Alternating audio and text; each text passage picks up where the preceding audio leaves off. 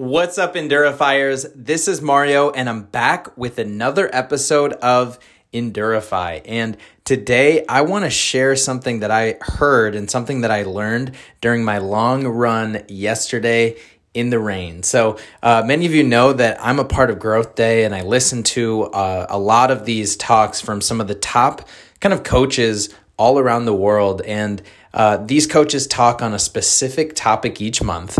And this month, the topic is mindset and resilience. And resilience is really the main point of today's talk. And I think it's super relevant for us as endurance athletes. It's really relevant for us as entrepreneurs. It's relevant for us as people who want to create something in the world, something where we use our gifts, we use our strengths and our abilities to help other people and ultimately to become the best versions of ourselves. Because I fundamentally believe that you cannot accomplish anything in this world that is meaningful unless you have endurance, unless you have resilience. And that's where kind of the power of what we're talking about and what we're doing really comes into play. Because no matter what you're trying to accomplish, if it's an endurance event, if it's writing a book, if it's creating a podcast, if it's launching a business, if it's growing a business, it's going to take resilience. And so, resilience is just really that ability to bounce back stronger than you were before after going through difficult times and going through challenges. It's that ability to deal with challenges well. And so I think it's kind of like a skill. It's something that you get exposed to and something you can get better at the more that you take it on. And so tying it back to Growth Day, the talk that I was listening to yesterday was from David Bach, who's kind of this financial expert. He's written like 10 New York Times bestsellers, and he talked about resilience in your personal life and resilience in your finances. And I just want to focus on the first part of what he talked about, which is recognize your resilience. And so a lot of times when you are in a challenge, you're in the middle of something, it can be really powerful for you to just recognize how resilient you are in getting to the moment that you're at. And so it's really easy to go down a rabbit hole of worrying when things are going wrong. But according to David Bach, the fastest way to get out of worry is to work. And what you want to do is you want to make a list of some of the most difficult things you have ever gone through in your life. And just, take 5 minutes and just list out all of the difficult things that you've already overcome and things that you've already accomplished. So go ahead and you can pause this podcast and you can write it out now, or you can do it right after this. But that's kind of the first thing that you should do is just write out that list of everything that you've already accomplished. And really, for a lot of people, it might sound like, what? I'm going to list out all of the hard things that I've overcome. That sounds kind of negative. But here's where the power comes in when you recognize how resilient you already are.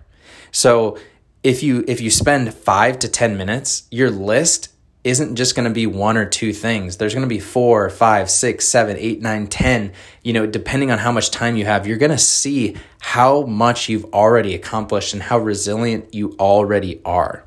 And this is just that reminder that you can conquer anything. And the amount of strength that you have, or that the amount of strength that you need, is already inside of you. So, when I thought through this exercise as I'm going for my run, I thought of all of the past endurance events that I've done.